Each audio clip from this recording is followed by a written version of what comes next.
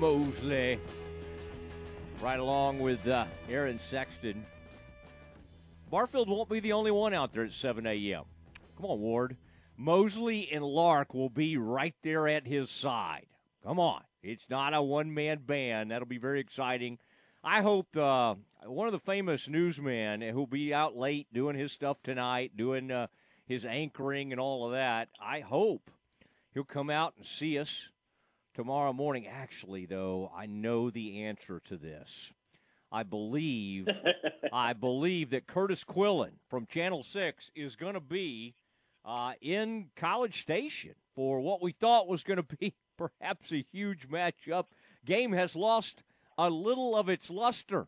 But, Kurtis, when you have a credential and it's already been secured a month in advance or whatever, you got to go ahead and honor that. So we will miss you. I'm sure Nikki and Matt will do a good job in your stead. But that's going to be interesting. I still think that'll be an interesting atmosphere. The Aggies always show up, even when they're doing poorly. If this thing goes really, really badly, which it totally could, man, I tell you, Jimbo's going to – I'm not saying he's going to get fired or anything like that.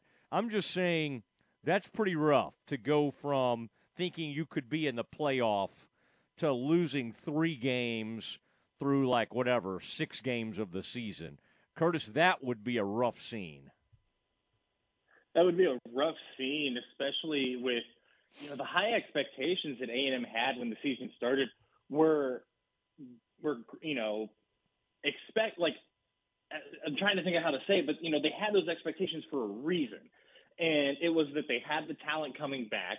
Haynes King, we knew Haynes King was capable of being a really good quarterback for Texas A&M because, we saw him against Copper's Cove and Temple when he was in high school out there in the Pines of Longview. And, this is it's lost a little bit of its luster. And, like you mentioned, this still has the potential to be a good game, especially with how A&M lost last week, right? I think last week is safe to say that they let one game beat them twice because they just didn't they were so focused on making sure that the mentality was there that they didn't do anything different from the Mississippi State game in 2020. They pretty much played the exact same game film and let Mike Leach just do, so if I run this play, they don't know what's coming. And so it's hitting the reset button, and it's a sellout. They sold this game out for a reason. You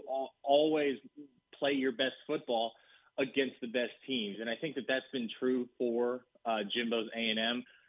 I think at this point, though, they're looking to get Haynes King back. The SEC West Championship is probably out of the question now. And it's probably going to come down to the Iron Bowl, the way Auburn's playing, the way Alabama's playing, and the way that the only other team that's up to Alabama's snuff in the SEC is Georgia. And so it's lost a little bit of its luster, but everything other than the playoff is still on the table for Texas A&M. You still have a chance to get to a really, really good bowl after this. 9-3 is nothing to sneeze at. We're talking about a program that was tired of going 8-4 under Kevin Sumlin. You go 9-3, you're finally improving on that at least. Yeah, I guess, but boy, what they did last year, and then the huge bump he got. How smart was that? Get it before the Arkansas game. Get the big extension and the money. What in the world was A&M doing? Why would you feel the need to give some enormous bump to this and lengthen that contract? And the season had barely started. You got to give Jimmy Sexton all the credit in the world for landing that contract. You have to give his agent all the credit in the world. And then, if the donors want, Matt, you know this as well as I do. Athletic directors do not run college athletic departments. The donors run college athletic departments. So if the donors wanted to make sure they kept Jimbo around, then the donors made sure they kept Jimbo around. If that's what the money was earmarked for, then that's what Ross Bjork was going to use it for. That's nothing new. That's just kind of how college athletics works. People donate money specifically for that kind of stuff. And It is what it is. It's one of those things where not one person in the world was calling for Jimbo to get an extension except Jimmy Sexton, and so the donors made it happen. And that's why Jimmy Sexton is arguably the best college coaching agent out there. And he's one of the, three big name coaching agents because he is able to pull that off for his clients. Yeah, he does pull those kinds of things off. Okay, let's stay with college. West Virginia Baylor, that line opens at 2. It's moved to 3 in some places. Baylor favored in this one, but when a team goes on the road and is only a 2-point dog, that's basically, a pick-em on a neutral field is what that looks like to me. It would be on a neutral field. Obviously, the Bears will have the edge at home, you would think, but I would think after 6 quarters are rough. I know Baylor found a little something in that second half. By the way, congrats. I don't know if I think I said that via text. I haven't said that publicly to you. Congrats on the Pokes getting the big win over the Bears. And I was concerned, Baylor. I mean, that was really disheartening to have 3, to be up +3. And I'm sure you're throwing things at Spencer Sanders. I mean, my gosh, I don't know. He's throwing the Bears the ball constantly, and then Baylor was not able to take advantage. So this West Virginia game becomes fascinating because Neil Brown, that defense has played well at times this year. I think Oklahoma basically scored 16 points against them. I mean, so West Virginia's obviously not having a great year, but I don't know if the record indicates how competitive they could be. And they really could have beaten, that was an overtime game against Tech. I would honestly argue that the only confusing result from West Virginia this year is the Tech game last week. I mean, Talia Tagovailoa had a coming out party against West Virginia. There's only so much you can do about that, especially when you're in College Park. And so that Maryland loss, going into it, I was like, there's absolutely no reason West Virginia should lose to Maryland. And then I watched the game and went, all right, Maryland's not Maryland this year. And then, they come out, and I thought that Virginia Tech would do what Virginia Tech wanted to do because they're, the joke in the college sports world is, and in a podcast I listen to, is that Virginia Tech is playing just well enough to make sure it can't fire Justin Fuente this year. And so, they come out and they play really, really well against Virginia Tech, and we're thinking, okay, or at least I'm thinking, okay, maybe West Virginia's got some stuff this year. And then last week, we talked about it with A&M losing to Mississippi State last week. Last week was very much West Virginia letting the Oklahoma game beat it twice. You get walked off on twice in a row, once at the final horn, and then the other one with 18 seconds left. I mean, you cannot dig yourself a hole. For Baylor, the question is, which version of West Virginia are you going to get? The one that laid an egg against Texas Tech last week in the first half, going into the locker room down 17-0, or the one that took Oklahoma to the wire, the one that beat Virginia Tech? I think you have to kind of feel this game out. And for Baylor, you have to take last week's game and throw it out. You cannot do what West Virginia did and let this one loss affect you in 2 straight games, because at that point you're staring into the barrel of a 3-3 or of a 3-game losing streak with BYU rolling into town next week. This is a West Virginia team that's capable of competing with and beating anybody in the Big 12 Conference. And I think that last week's result against Texas Tech, or 2 weeks ago, result against Oklahoma, really kind of proved that this defense, like you said, really, really good at times, but sometimes this offense just shoots itself in the foot. And so Baylor has to start fast, just like Tech did last week. You almost have to copy Tech's game plan from a week ago, because you've got to start fast, which is something that's affected the Bears in a couple of games this year, and you have to be able to get some juice in the second half as well. Yeah, I agree with a lot of that, and then Texas OU, by the way, that line's moved to 3. People are hammering on Texas. People are betting Texas big. They always do. People love to bet Texas. They love to bet the Cowboys.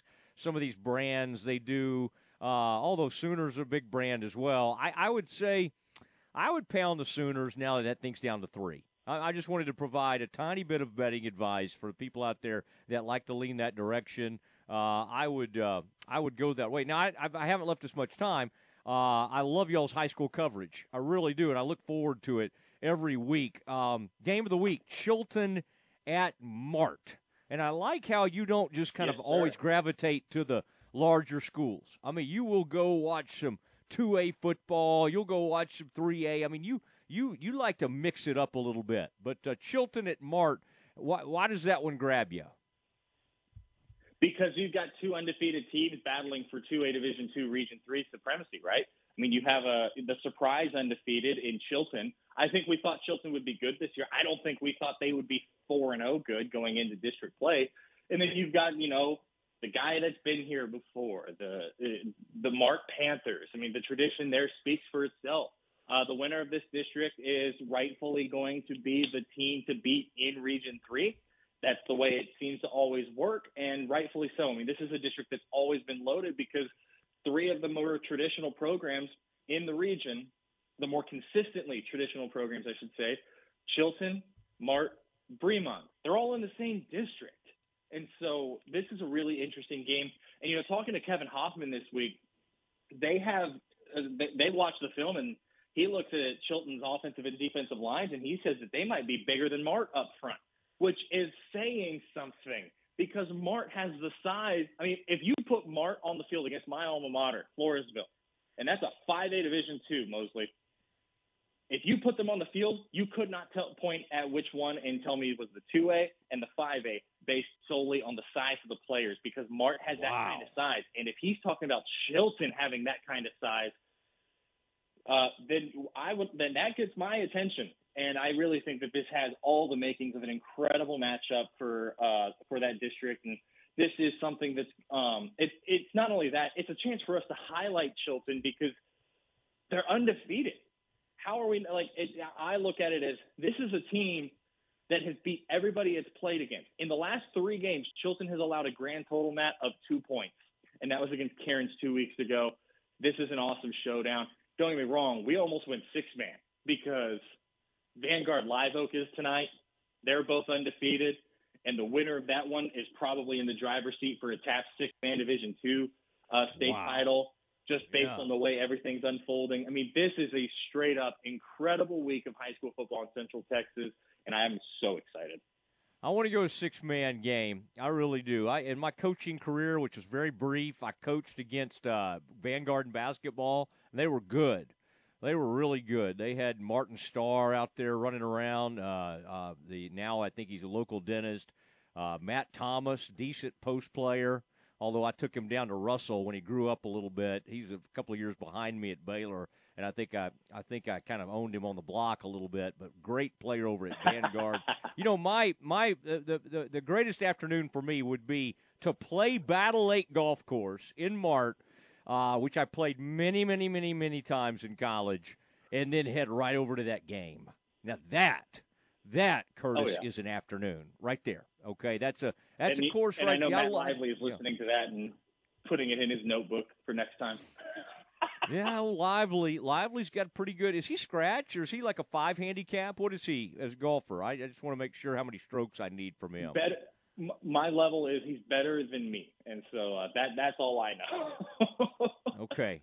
Well, he talks about it a lot, and he kind of puts his, he puts some of his swings out there. So I feel like he might be pretty decent. All right. Well, so listen, it's going to be fun, and I know there's some other games you wanted to talk about. I'll just mention them. Cameron Academy. Love the Yeomen. Love when they get going. You've been all over that Academy team this year. And then Thorndale, Rosebud. Rosebud Lot, the Holshires, all the folks from out that direction. That Holshire lives in Bryan College Station now, but he came out of Rosebud. Joe Marek, a lot of those people love that community. Love Rosebud. So good choices there, the ones that I know you're excited about. Curtis, have a tremendous weekend. And, hey, in the future – we got it's a new time, 4 to 6, okay? So keep that in mind. I'll do my best, Matt. Appreciate you, man. There he goes. Kurtis Quillin, Sports Director, Channel 6.